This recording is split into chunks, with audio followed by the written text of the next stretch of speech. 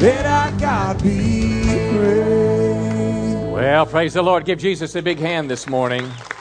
He is worthy of our praise. Give your neighbor a high five. Tell him you're looking good. And you may be seated. Well, turn your Bibles this morning, Isaiah chapter 7. As you're making your way there, let me just say to you, Merry Christmas. Merry Christmas. It has been a great year here at Church on the Rock in our lives. God's watched over us, and we are anticipating the next year to be an even greater year.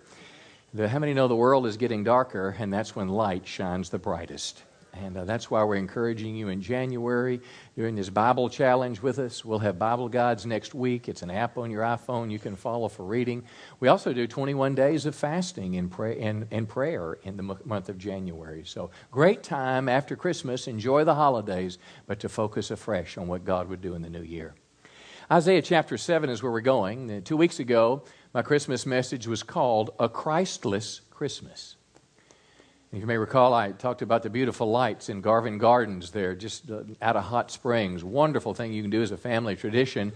Of all the lights that were there, no manger scene. It's almost like in our society's tried to X out Christ. And we've talked about the reasons why. A couple of weeks ago, cultural reasons. We talked about biblical reasons and how we might respond to that. But this morning, we're going to look at a passage in Isaiah. Isaiah chapter 7. It is what's called a prophecy. A prophecy is a prediction. It's not like going to the fortune teller. It's not like calling a psychic, which I hope you never do either one of those. But but God speaks through a man or speaks through a woman and gives them some view of the future. And in this prophecy, Isaiah wrote 700 years before Christ was born. Now, that's a long time ago. That's way before the founding of America. If you can imagine when Columbus is sailing the ocean blue in 1492, if you can imagine somebody sitting on the ship with him and they're kind of steering the ship going west, and somebody said, hey, you know what, when we get over there, one day they're going to have iPhones. One day they're going to have cars that will drive 70 miles an hour, 80 miles an hour, and 75 in Texas. I say praise the Lord for Texas. And then they'd say, what's a mile per hour? I mean, it was so foreign to them that they had no concept whatsoever. Well, it was that long ago, and God is speaking through an individual. And this prophecy has two vantage points. It's speaking to the people in their day, but it's also looking ahead to the birth of Christ. Isaiah 7:13, he said, Hear then, O house of David, the Lord himself will give you a sign. Behold, the virgin shall conceive and bear a son. Now, how many would say, friends, that's miraculous? That is before the days of artificial insemination. This was the Immaculate Conception. She'll bear a son, and you'll call his name Emmanuel, which means God with us. Now, there's this first phrase, house of David, that's going to be intertwined through the whole message today. Because I want you to see this message as a tapestry as we talk about the first Christmas that began hundreds of years prior to the birth of Christ. The house of David refers to, of course, David the king and all the kings of Israel, but also to the entire nation of Israel and ultimately to the world. So in this prophecy, it was about King Ahaz of Judah. He and the people were afraid because their enemies were about to attack and destroy them. And God wanted to let them know that, hey, look, I'm involved in this. I'm taking care. I'm going to intervene. But superimposed on their situation was a word of prophecy to the entire world that a virgin would conceive, bear a son called Emmanuel, God with us. This Immaculate Conception was what we call God incarnate, God taking on human flesh. Literally, the Bible teaches that somehow God, in the form of Christ the Son, left heaven, came to earth, was born of a woman. A miraculous thing with the purpose to be a rescue mission because only a holy God could fulfill God's requirements to atone for the sin of the people. So that's what we're talking about today. This happened 700 years before. So this morning's message is about the first Christmas. It is about the most important birth in the history of the world. It is the birth of Jesus Christ. And I'll also share with you some, not just historical, factual things, but how to make the Bible real, how to find application. when I read the Bible, I'm looking for several things. I'm looking for accurate historical context. I'm looking for true doctrine. But I'm also looking for how this speaks to me. How can I apply this to my life? Not just in knowledge, but in everyday life, how I'm coping with the things that are going on around me. So I've entitled the message, The First Christmas, and let's step into it. Luke's Gospel, Luke chapter 2. There's actually two of the Gospels that talk a lot about the birth of Christ, both Matthew and Luke, and we'll look at both. But Luke chapter 2, as we talk about the first Christmas, no Santa, no elves, no Black Friday sales, no decorated palm trees, but God came to His people. Luke chapter 2, verse 1, in those days, a decree went out from Caesar Augustus. Caesar Augustus, the Roman emperor, the most powerful person in the world, and when he spoke, you obeyed. Caesar said that all the world should be registered. It was a registration for taxation. In verse 3, all went to be registered, each to his own town. Now this is very interesting because for the Jewish people, your place in the genealogy, your place in history was vital. You might have traveled a bit. Today, most people move 10, 12, 15, 20 times in their life. But they always knew where home was. God had given the land to the Israelite people. That's why it's such a big deal in the Middle East today. They assigned it through their families. The families went to the different tribes, and every family had a home place. They even had what was called the year of Jubilee. So in the 50th year, all the land would return to its original owners. Well, anyway, we've got now, they're going to be registered to their own town. Joseph went up from Galilee, from the town of Nazareth. Galilee is a region like Miller, Bowie County, to the town of Nazareth, to Judea, to the city of who? Here's the word again, the city of David. And notice it's called Bethlehem. Why? Because he was of the house and lineage of David. Now, we began the scripture in those days, and those days meaning the fact that there's a picture here that ordinary people are being controlled by this great king. Sometimes I feel as an American today that what does my voice have to do with anything? Who reads a petition? If I hit a like or something, what difference does anything make because the rich and powerful are ruling the world? What I want you to see in this passage, it was not the Caesar that was controlling Mary and Joseph. Come on, it was God Almighty. And there is an unseen hand that's at work guiding this world. There is a master architect. There is a master orchestrator that is orchestrating the affairs of the world, whether it's Iran and Israel or whether it's the future of America. More importantly, our future, come on, is in the hands of God. So the first, what I'll call spiritual lesson that we can glean from this that we'll see unfold is simply this: God is in control. Let me say it again. God is in control. He knows what He's doing. Things aren't catching Him by surprise. And I can breathe a sigh of relief because I can have faith about the future. I can have hope, come on, and not doubt and fear because God is the one that sits on His throne. Come on, give Him a big hand this morning. It is what I see in this unfolding story when a powerful man thought he was in control, but actually God was using him as a puppet or a pawn. Now, let me further this idea. Matthew chapter 1, Matthew begins his gospel, Matthew to the Jewish people, with what's called a genealogy. You might have even done genealogical research in your family. And what Matthew did, I'll just read a verse or two. Matthew 1, verse 1. The book of the genealogy of Jesus Christ, and here it is again, the son of David, David the son of Abraham, Abraham many generations before, both vital to the Jewish race, David the model, the paradigm of the Jewish king, Abraham the father of faith, and then he goes on and starts quoting descendants.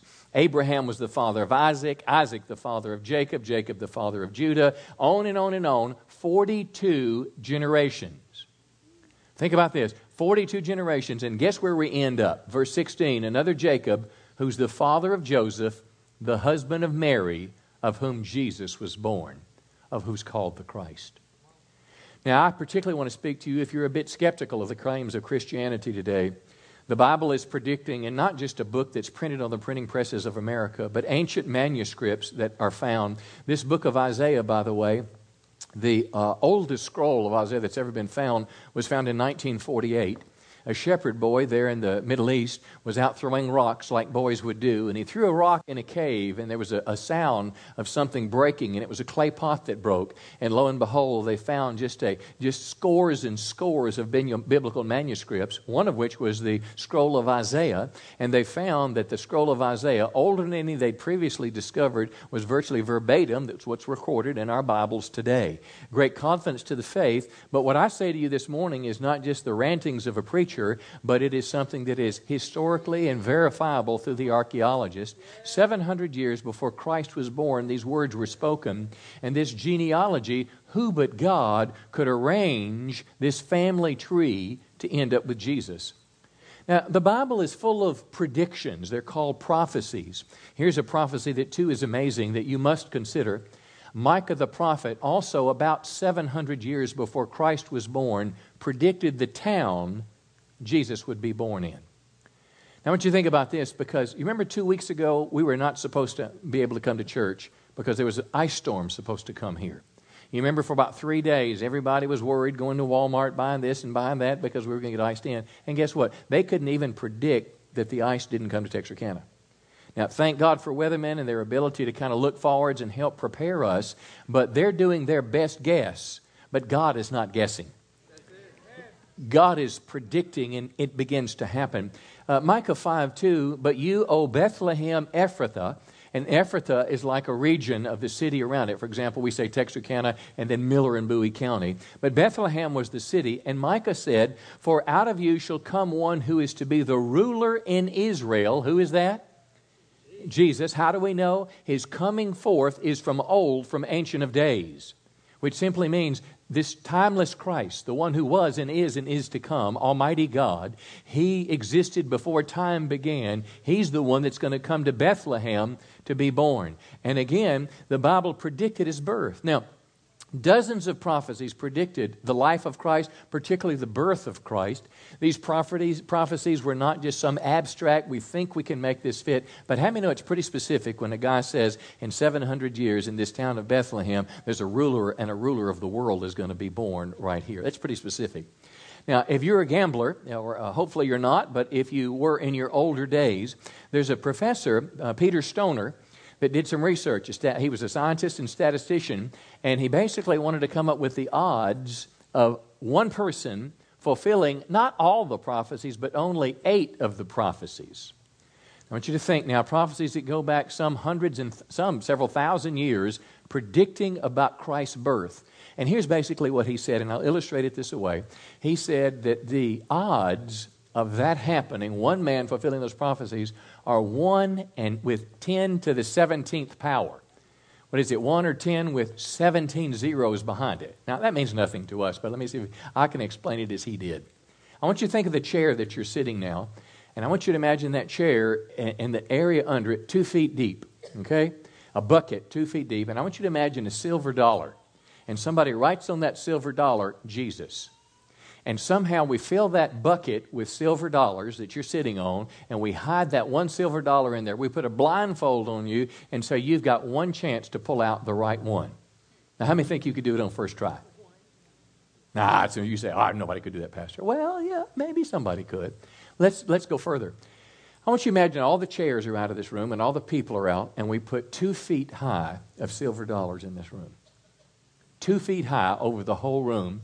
We blindfold you. We take one coin, write Jesus on it. We hide it somewhere in this room. We put you outside. You take a step ladder. You come and you're walking on all these coins and say, pick that one coin.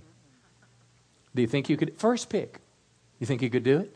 You say, Pastor. Well, here's what the scientist explained to us. He said, this is not 10 to the 17th power. He said, I want you to imagine the state of Texas. I want you to start in East Texas, right where we are, and I want you to go as far west as you can. What is that, 12, 14 hours of driving? I want you to go a long ways. I want you to go to the top of the Panhandle, and I want you to take another 12, 14-hour drive and go to the port of Houston or even beyond and cover the whole state of Texas in 2 feet of silver dollars. On one of those coins, I want you to write the word Jesus, and I want you to bury it somewhere. Come on, whether it's in Midland or Houston or Austin or Texarkana or in Redwater or Maud, wherever it is, about you bury that one coin. We're going to give you one chance to find that coin. And you're thinking right now, that's impossible. Nobody can do that. Absolutely. Nobody but God. Because, listen, this tells us that God is the one behind this massive orchestration. And if you just want to look at Christianity intellectually, the odds that one man would fulfill these prophecies, come on, God has to be behind it. And come on, what's his name? His name is Jesus. Give him a big hand this morning. So, again, the lesson for us this morning in this is God is in control. God is in control. He knows what he's doing. Therefore, I can face the future with faith and not fear. And when we look at the future, how many know the future can be a pretty dark place in our world today? But I'm telling you, friends, when you look at it, you don't just see the nuclear bomb in Iran and Israel. You don't just see our burgeoning deficit. You don't just see diseases that are resistant to drugs, these superbugs that are out there now. You see Jesus on the other side. Come on. You don't see just a funeral procession, but you see the graves opening up because of Jesus Christ. He is worthy of our praise, the all-powerful God.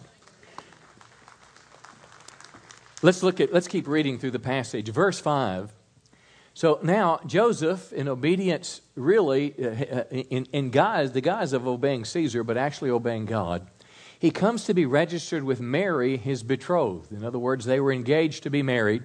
But there's an issue here. She's with child. She has a baby. Now, how would you feel if your teenage daughter came home and she said, "Dad, I'm pregnant"? And your first words are, "Where's my gun?" I mean, I'm going to, who is this person? I'm taking care of him. Actually, I'm taking him out. But then she says, "Oh, no, Daddy, don't do that. God made me pregnant." Yeah, right. God made me pregnant. And how would you explain this to all your friends?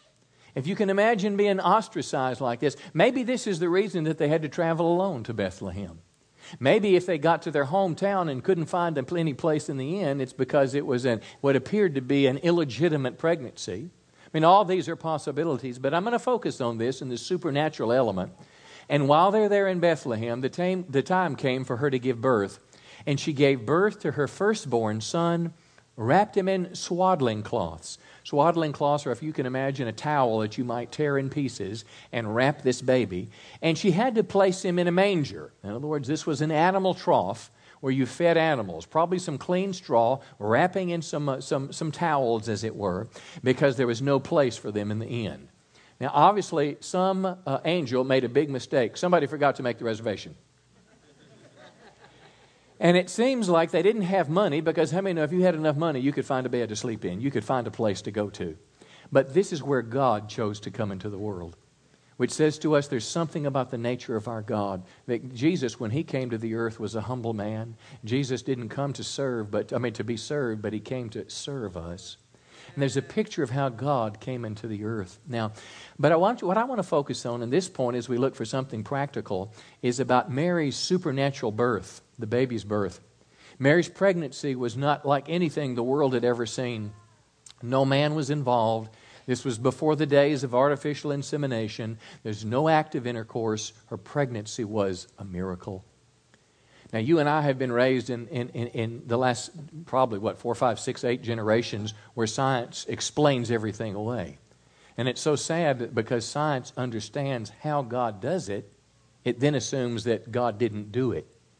But we live in a world that's void of miracles. But I want to tell you, Christianity is replete with miracles. Luke chapter 1, verse 34, here's how it happened. Mary is having a conversation with an angel. Mary, perhaps 16, 17, 18 years of age. And she asked the angel, "Then how is this going to be since I'm a virgin?" And the angel answered her, "The Holy Spirit will come upon you, and the power of the Most High will overshadow you." Somehow, not an act of intercourse, but somehow God placed the seed of Christ in her womb. The power of the Most High will overshadow you, and the child to be born to you will be called Holy, the Son of God. Not the son of Joseph, but the Son of God.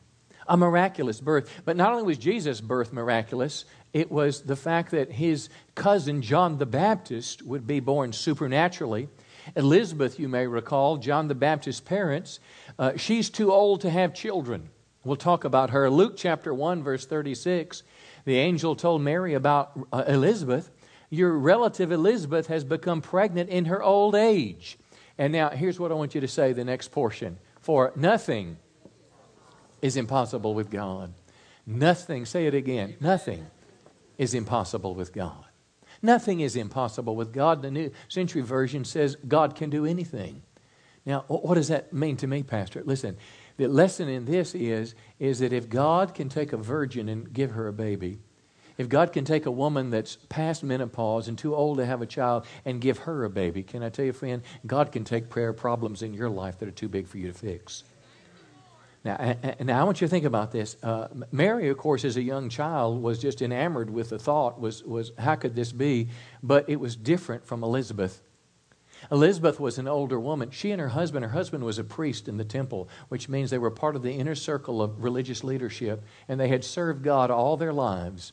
But they had lived with this sense of shame. Because you see, not having a baby was viewed with some scriptural backing as a judgment of God.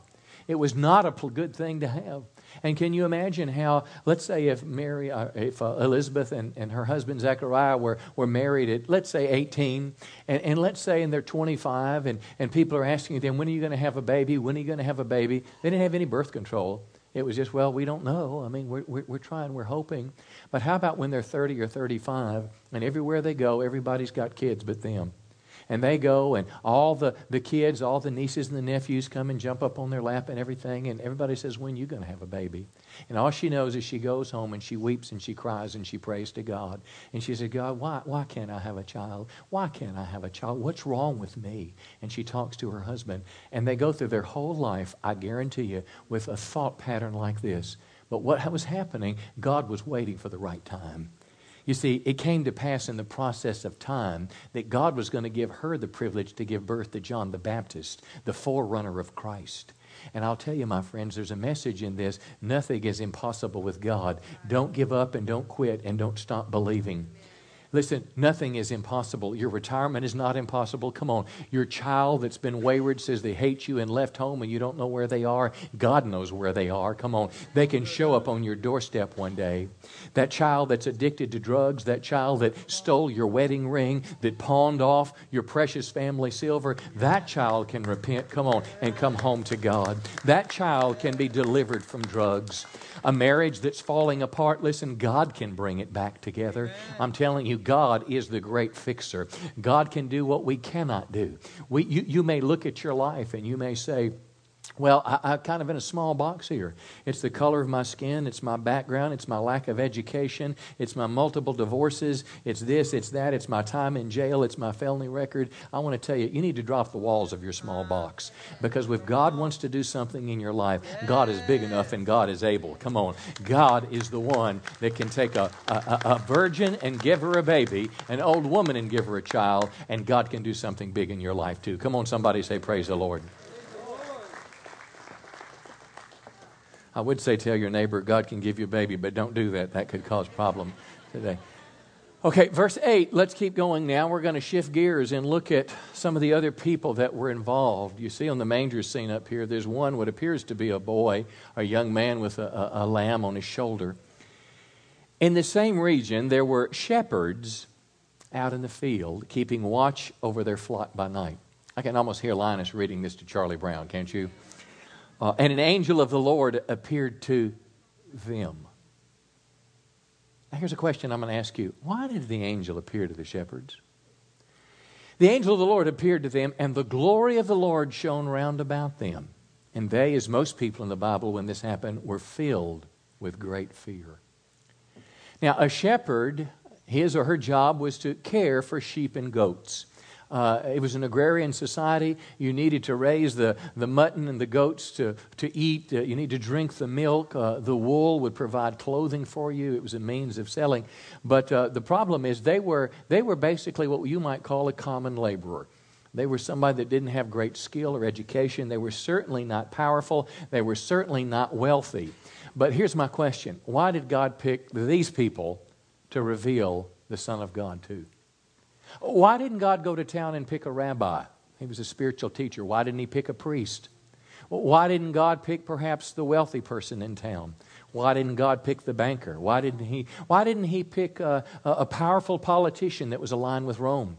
If you wanted to get something done in America today, you want to be networked to the right people. You want to know who up the political food chain. You want to know how to get your exemption from Obamacare. You want to know how to get the government subsidy. I mean, you want to be connected. But it's like God ignored all those people and he found shepherds. Now, I'm going to speculate a little bit, and I think I've got some good basis for it. But the bottom line, we don't know because the Bible doesn't tell us. But we do know the kind of people that get God's attention.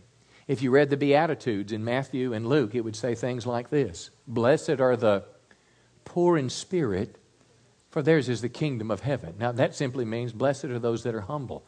Blessed are those that realize that they need God, that they can't make it without God. The Bible would also say blessed are those who are poor. And it doesn't make some great value to poverty, but what can happen, the poor can be rich in faith, James tells us. Blessed are the pure in heart, for they shall see God. Flip side, when we learn about the Pharisees in the Bible said they loved money. They were jealous of Jesus. They wanted to kill Jesus. But it seems like God found in the heart of these humble shepherds something that he wanted to bring, this glorious privilege to communicate Christ. I believe I know why. Look at verse 15. Now, the angels again talking to the shepherds. In verse 15 says, when the angels went away, the shepherds said to one another, boy, wasn't that cool? The angels said to one another, could you pass me some more of that fried lamb there? It was pretty good. The angels said, well, now we can go to sleep. No. They said, let us go over to Bethlehem. We'll come back to this. Let us go to Bethlehem and see the thing that's happened, which the Lord has made known to us. Verse 16, they go with haste. They do it quickly. They find Mary and Joseph and the baby lying in a manger. And here's number 2. When they saw it, what did they do? They made known the saying that had been told them about the child. In other words, they began to tell people about Jesus. Number 20, verse 20, the third thing, the shepherds returned. What were they doing? Glorifying and praising God for all they'd seen and heard. So now, let me suggest these 3 things suggest to us maybe why God chose the shepherd and how we might imitate their life. The first thing, why he chose these shepherds, is that they loved God. God was more important than the sheep. Now, what do you mean by that? Well, they left the sheep. They went away from them. I don't know who watched them or if no one watched them, and they immediately began to follow God. Now, isn't that the same thing Peter did when he was called? He left his fishing business. Isn't that the same thing Matthew did as he left his tax collector business? So there's a lesson here is when Jesus becomes more important than anything else in your life, come on, then God can do something big through you. Now, they are going to go back to their sheep, but they're going to go back as transformed people. And that's what happens when you truly become a Christian. Jesus becomes first in every area of your life, and he's more important than, come on, anything else. Now, the second, I'm going to come back to the second thing, but the third thing, they were worshipers. They glorified and they praised God. How many know that's the spirit of thankfulness? That's why you came to church this morning. This would have been a great morning to sleep in. Come on, it was cold outside. I mean, easy to pull the covers up and turn the TV on, but you came to worship the Lord. But it's the second thing that I want to pause just a minute on because I think there's a great message to us in it. You remember as soon as they saw this, they saw Christ, they went and made the saying known to everybody else. In other words, they went to begin to tell people. As soon as they got, off duty with the sheep, they went up to somebody they know, maybe the brother or family member, and said, man, the coolest thing happened last night. We saw an angel. No, man, for real. No drinking, nothing. An angel appeared to us and told us about Christ being born. And we went to the stable. We saw the Son of God. I want to tell you, it happened to us. It's the most amazing thing I ever saw. I saw an angel. And then I met the Son of God born into the world that changed my life. Did you hear what I just said? I said, you're crazy, man. Get out of here. It's like the day of Pentecost. They're drunk with new wine. No, we're not crazy. We've encountered God. Now, with that little bit of background, what's the greatest controversy going on in America today? Duck Dynasty. Come on now. I mean, a bunch of country guys from Louisiana that even our president says he watches on Air Force One. He said something that has just really caused the world to do this. He was asked, as I understand the interview was back last January, asked by a magazine what he thought about marriage, about sexuality, about right and wrong, and he made some comments that were perhaps a little coarse, but in the midst of it he quoted a Bible verse, almost verbatim, that talked about people that would not inherit the kingdom of God. And it set off a firestorm. Now, let me read your statement that he, I wish we had the whole day to talk about this. This is a fun one. But he released a statement in response to the controversy, and here's what he said. He said, I'm a product of the 60s. I centered my life around sex, drugs, and rock and roll until I hit rock bottom and accepted Jesus as my Savior. Now, listen to this next phrase. My mission today is to go forth and tell people why I follow Christ and what the Bible teaches. Now, let me say that again. Now, A&E says, we warned him not to talk about his extreme views. But it's all, and can you imagine the money he's going to lose and all that? But all he did was see this show as a platform. Look, you could try as hard as you want to, and you couldn't do that. You couldn't gain that platform in America. It's almost like God took these country boys and lifted them up to have a voice to talk about the Lord. Didn't the Bible say that God takes the foolish things of the world to do what? Confound the wise. But notice what he said. My mission is to tell people about Christ. And granted, he could have said it perhaps in a way that was more easily entreatable. But he's who he is, like you're who you are. But then he said this. He said, part of the teaching of the Bible is that women and men are meant to be together. Not a PC statement. However, I would never treat anyone with disrespect just because they're different from me. We're all created by the Almighty. And like him, I love all humanity. We would all be better off if we loved God and loved each other. Now, all the thoughts, the peripheral thoughts that could go around it, didn't he do the same thing the shepherds did? As soon as the shepherds heard the good news, what did they do? Go and tell. And what did old Phil Robertson do? Go and tell. And isn't that a great lesson for us today? Go and tell. Now, speak the truth in love. Come on, we're never talking down to people. We don't ever want to be self-righteous. We're not bigoted. How many know? We're one sinner sharing with another sinner where they can find bread and relief in life. But isn't that the great mission of life, to tell other people about Christ? Isn't it the very thing that all of us are called to do, is to share the gospel of Christ with the world? I'm telling you, friends, it is the essence of being a Christian, and it's the third spiritual lesson that I learned today, is that God wants to use our lives to be a witness for Him. My wife believes this so much, she even used a car accident to tell somebody about Jesus. Let me tell you a little story. It's a little funny, but it's a little true story. We're getting ready to go to Rebecca's basketball game a couple days ago, and waiting on her to come home. We're going to ride together to New Boston, and she calls me up and she said, somebody rear-ended my car. And of course, you okay? Yeah, I'm okay. She said, the car is okay. Don't worry about it. And well, anyway, so lo and behold, they exchanged licenses and whatever they did, and everybody's okay. But when it was over, Linnell pulled out an invitation, a Christmas invitation, and said, I'd like to invite you to my church. We're having some special Christmas services. And the lady said, we've been talking about a church to go to on Christmas, and we may even come.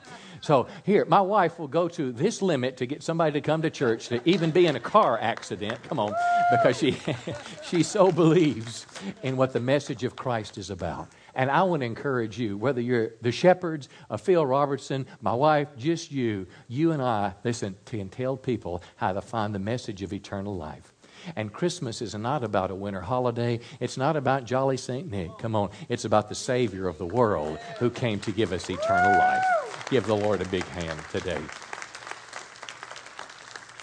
Let's wrap it up here in conclusion. About the first Christmas, our Savior was born. We're back with the shepherds now. The angel said to them, fear not, for behold, I bring you good news of great joy that shall be for all the people. And you know why it's for all the people? It's because all the people have the same problem. Sin has come into the world through Adam and Eve many, many, many generations ago, and sin has produced the great destruction we all see. If you look at the guy in the mirror today and wonder who that old man is, well, guess what? It's you, and you're there because of the product of sin. Listen, you're facing one day where you will be no more on this earth because of sin. If you look around today and wonder why people are in the hospital, it's because of sin. Sickness came into the world. It wasn't like that in the Garden of Eden before sin. It's not going to be like that in heaven, but it's here now because of sin. If you wonder why you went through the pain of divorce, listen, I'll tell you, it was because of the sin in your spouse. If you wonder why a tragedy happened, if you wonder why somebody committed suicide, if you wonder why somebody raped somebody, if you wonder why there's wars on the planet today, if you wonder why people lie, if you wonder why the poor are neglected, if you wonder why little babies die in parts of the world because they don't have fresh water, come on. If you wonder why people are starving to death all over the world, it's because of sin that's come into the world. It wasn't like that in Eden. It's not going to be like that in heaven, but it's here on this earth now because of sin. And that's why we all need a Savior. And that's why Christmas is good news. And that's why it's so important that we proclaim that message. But the angel went on to say, for unto you, and here's why it's good news, is born this day the first Christmas. And it doesn't matter if it was December 25th or January 1st or the bottom line is Christ was born. Unto you is born this day in the city of David, there it is again, a Savior who is Christ the Lord. Now let me close with these three words explaining what Savior, Christ, and Lord mean. The word Christ is a biggie.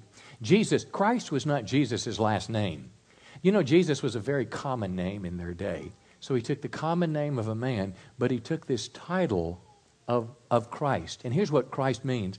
Christ, it comes from the Hebrew word for Messiah. It means king and spiritual ruler. And if you want to walk away with anything about Jesus, remember this phrase. It is the one anointed by God to deliver us from sin. Let me say it again. It is the one and only one anointed by God to deliver us from sin. That's what the word Christ means. Lord means having supreme power and authority. Lord means that this little baby one day grew up into manhood, crucified, dead, buried, rose from the dead, left his humanity, come on, and began to be once again fully God. And he's coming back one day as King of Kings and Lord of Lords to judge this place. He is the Lord of all. So he is God's anointed one to save the world. He's Lord of all. And I'll close with this last title. Jesus is the Savior, which means he's the one that can save us, deliver us, can free us from the power of sin. And that's who the angel said he was in Matthew 1:21. Mary will bear a son. You'll call his name Jesus, for he will save his people from their sins. And that's why we celebrate Christmas, the birth of the Savior of the world. Come on, give the Lord Jesus a big hand today. He's worthy of all our praise. We're going to close this morning in a time of prayer. My prayer for you today is that somehow I stay focused in Jesus in the midst of this hectic season.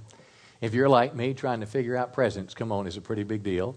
If you're like me, trying to figure out what day you're going to go and see the lights, and if you got young kids, sit on Santa's lap, and blah, blah, blah, all these things and parties to go to.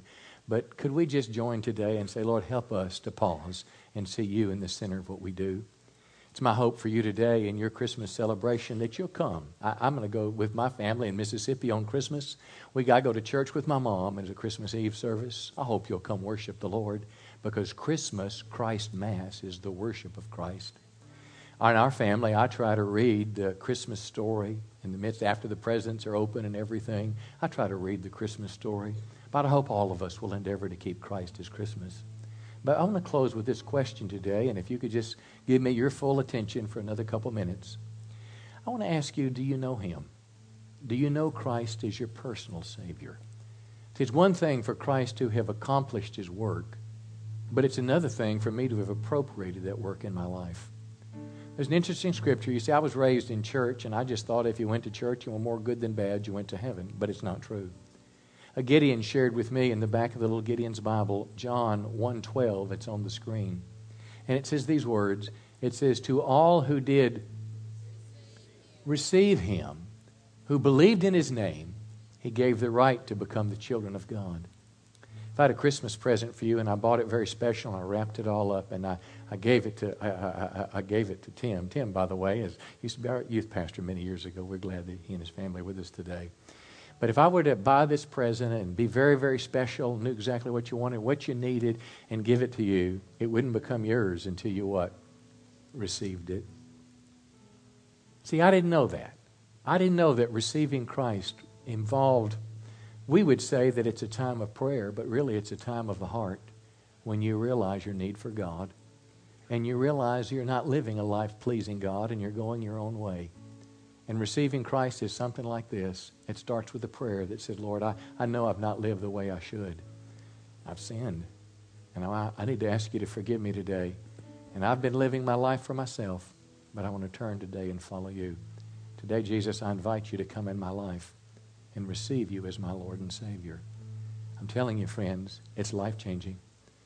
If you genuinely mean that and you want Christ to come in your life, it's not just you trying to be good, but somehow Christ begins to be a part of your life and you have a relationship with God and He leads you to become the person He wants you to be. I wonder if you're here today and those words resonate with you. As a boy, as I said, I went to church, but going to church didn't make you a Christian. Surrendering your life to Christ makes you a Christian.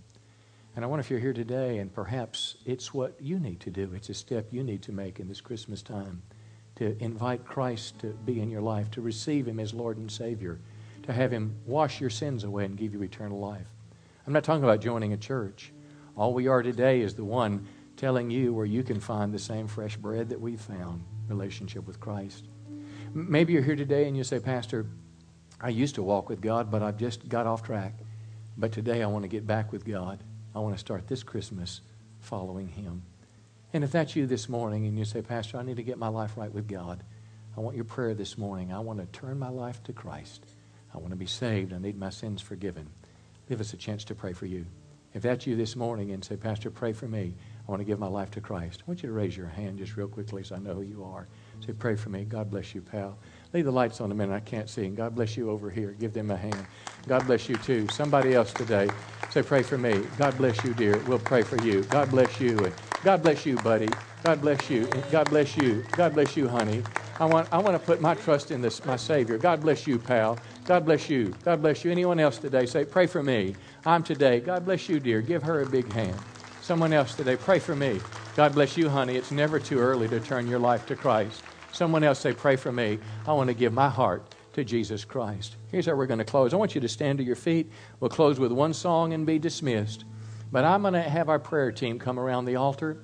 And I want to invite you that just raised your hand to come and let us pray for you and give you some things to help you in your journey to Christ. If you need prayer for anything this morning, I want to encourage you, come let us pray for you. It could be sickness in your body. It could be you're going home for Christmas and there's going to be problems. Whatever it is, God can help you, friends, but let us pray. Let me invite you now that lifted your hand. Why don't you lead the way and let us come pray for you? Come on, begin to sing, Pastor. Come on, let us pray for you. The many that lifted your hands, give them another hand as they're coming today. Let us pray for you now. As you make your stand for Christ today, your public confession, Jesus said, if you confess me before men, I confess you before the Father. But if you deny me before men, I'll deny you. Come, let us pray for you today, making your step to Christ. Come, let us pray for you, whether you lifted your hand or not. If you need prayer for anything, you come and let us pray for you today. Come on, church, let's sing it. Come, let us adore Him. Oh, come, let us adore Him. God bless you, dear, as you come. Others that need to be in this altar, come, make step to Christ today. Let us pray for you as you make your step to Jesus Christ. Praise the Lord. Sing it one last time. I love you.